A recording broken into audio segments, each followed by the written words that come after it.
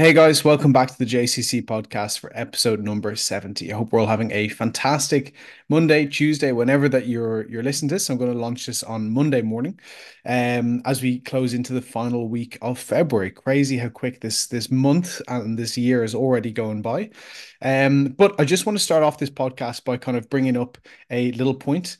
And I know we kind of discussed this in the last couple of podcasts, or in the last podcast, that we were very close to hitting 10,000 downloads on the podcast, and we've now surpassed that. And I just want to take a moment to say thank you to absolutely every single one of you guys who've either downloaded, listened, shared, recommended the podcast throughout the years that it's been. I think it's about, what are we now, about 2 or 3 years old, somewhere in around there, maybe three. I believe coming up to three in July, actually. I think I actually started it on my birthday and just had a bit of a wave. And I thought about it on that day, and I just remember starting it on that day specifically. So yeah, a massive thank you. It's a huge accomplishment, and here's to the next 10,000.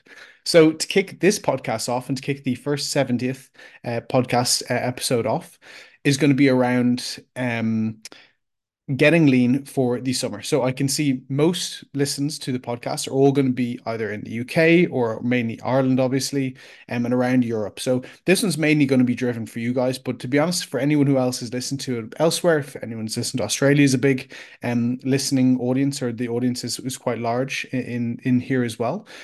For next summer coming up then as well, the same thought process is going to be the same. So there's specifically six main tips here that we're going to run through. And number one, I know that I talk about it a lot, but it is absolutely one of the most important, if not the most important variables we touch on, because if we don't have the correct time to be able to do it, kind of giving the point away, you're never going to be able to execute any of the other variables that we'll discuss today. So number one has to be timelining correctly. Okay. And what that means is just giving yourself enough time. It's very, very simple, but it's something that a lot of people get wrong. They either try and diet for way too long and can't sustain it, or they give themselves way too short of a time to get way too much weight off, and they can't sustain it as well. Okay. So getting the correct timeline is going to be the key. Now, Josh, you're saying, how do we find out what the timeline is going to be? We simply reverse engineer the goal. Now, for those who haven't got lean before, this might be the first ever transformation that you run effectively. This may be difficult, but you can give a really good kind of educated guess. What we want to do is to first and foremost kind of select or choose almost like a target weight that we want to try and get to. Let's say, for instance, we're an 82 kilo individual. Okay, that 82 kilo individual has in their mind, either they've dieted before and they got to 75 kilos and they felt really, really good. You probably know it's going to be around there. Or if they've never dieted before, if they kind of analyze their physique and say, I probably have, you know, 7 kilos to lose, or 10 kilos, whatever that it is, you can give yourself a good guesstimate.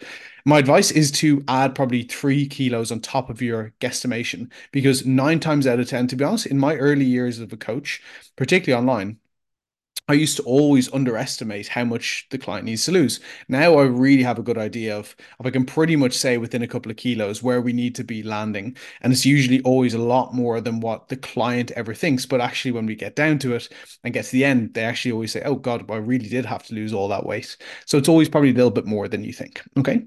So if we know, then we want to be around 82 kilos, or we want to start at 82 kilos and want to be around 7 kilos. Excuse me, we want to be around 75 kilos. That obviously means we have 7 kilos to lose.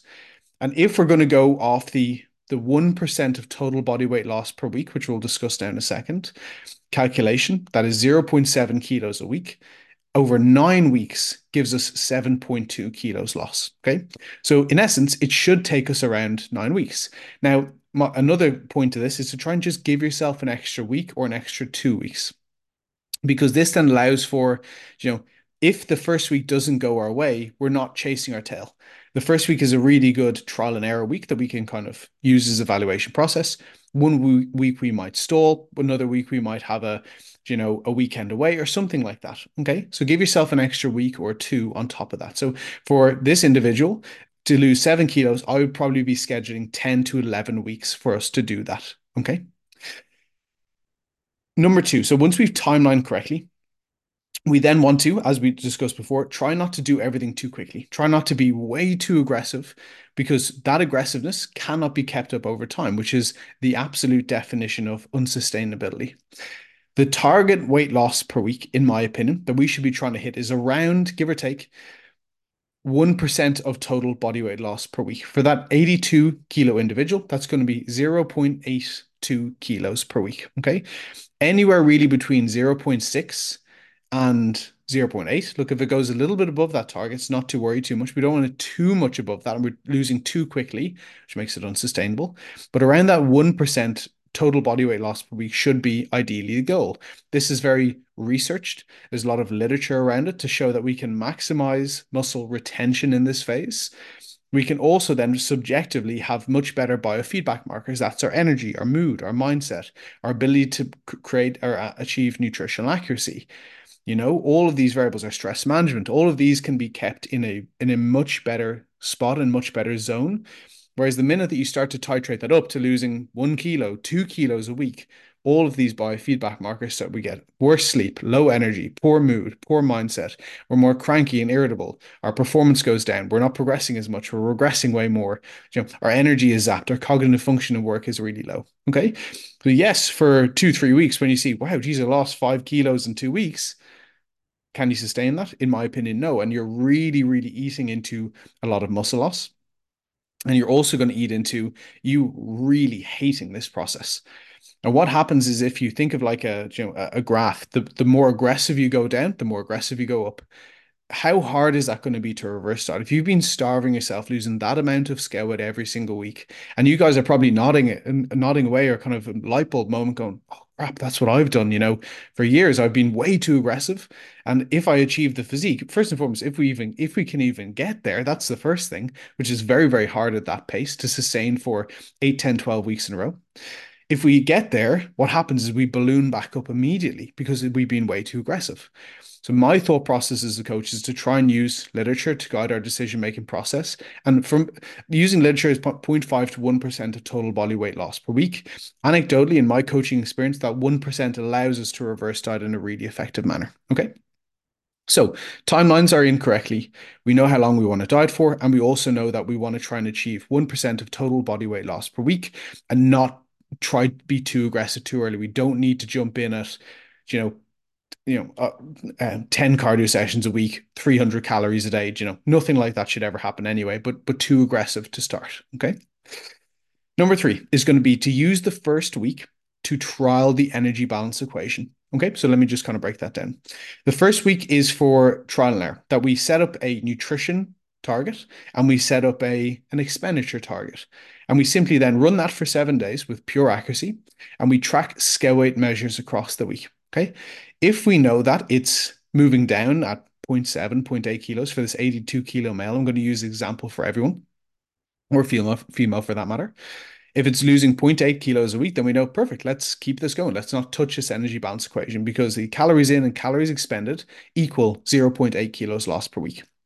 If it's way too much that you lose 2 kilos in the first week and 2 kilos in the second week, then you know, whoa, this is way too much. Let me add more food back in or reduce the amount of expenditure I'm doing per week.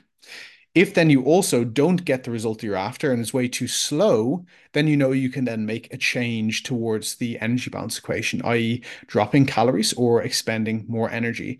The main answer to which one you would do is usually around your lifestyle. If you're a very, very busy person, who I made changes earlier to one of the guys on the Team Charlie's program, we discussed um, his lifestyle, being busy, and having lots on, and adding more cardio in for him would be very, very, very unapplicable because if you can barely do what we're doing at the moment, me adding more in, just saying, I don't care, don't ask any questions, just get it done, that's not coaching, in my opinion. This is why these kind of cookie cutter, copy and paste plans don't work. They need to be set up for you, the individual, and your own lifestyle. So if you need to make the adjustments to your food, just make sure it lines up to your lifestyle.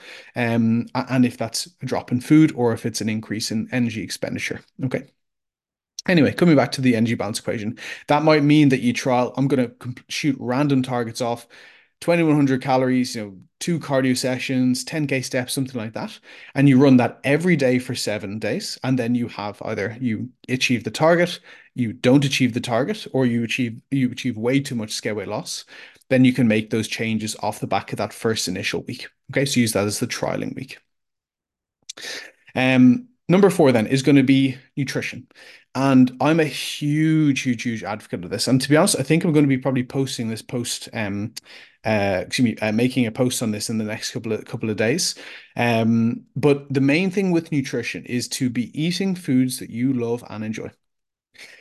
There are zero extra brownie points from making your life hard. Okay. You don't get any brownie points for eating tuna and broccoli for every single meal, or rice cakes and, trying to think of something that's not very nice. Rice cakes and egg whites for every single meal. Now, if you love that, disregard what I just said and do implement that for yourself. For me, that wouldn't be as appealing. I love, my food, and I love to have. This is why people ask me, "How do you stick eating the same stuff every day?" It's because the foods that I'm eating, I love. My eggs, my bagels, my salmon, my beef mince, my rice, my avocado. I love all those foods. So it's really easy for me to adhere to it. Okay, week to week. So make your life as easy as you can. Sit down and write in, as long as it's high nutrition quality, select the foods you love and enjoy that hit those calorie and macronutrient targets that we've trialed out in point three in your energy balance equation. Okay. Number five, train bloody hard. There's a huge misconception, excuse me, which by the way, I used to do myself, is to start to train with really high volume and oh, we need to burn more body fat by training hard because it feels like it's burning more in the muscle. No, that's nonsense. Not doing high reps and lightweight, in essence, in my opinion, will probably actually lead to more muscle loss because the mechanical tension, I find it incredibly hard to train as hard on like a 15 to 20 rep set than I can on like an 8 to 10 rep or a 6 to 10 rep set then. I find I can provide much more mechanical tension load exposure with those heavier loads and train much closer to failure. I find it's my heart giving out or my lungs giving out in that 15 to 20 repper. So actually keeping your plan almost identical, if not actually, I would argue this is what I will do with all clients and myself. Keep your program identical to what it was in the dieting phase, improvement phase towards the dieting phase. Keep it hard, keep it heavy, keep your load exposure as much as you possibly can. The main thing that you want to be doing is to try and retain your logbook numbers as much as you can, okay, to retain as much muscle. Think of it that if you're incline pressing X amount of load for X amount of reps, you want to try and carry that into your dieting phase. Now, the one thing is to not get unbelievably attached to the logbook. If you're losing a good amount of weight, i.e., probably over 10 kilos, 10 kilos or above, you're going to be losing strength. Probably. Okay. The more experience that you get, the more, what would I say, more of a beginner that you are, you may actually be progressing throughout this 10 kilo loss journey. So with more experience and more load exposure, it becomes much more difficult to retain logbook numbers. But go into sets thinking that you're going to progress them. Go into sets with the mindset of doing absolutely everything to retain logbook numbers. Because if you can do your incline press for 30 kilos for 10 reps, let's say at 75 kilos, and you did it at 82 kilos as well to true failure, you are pound for pound stronger.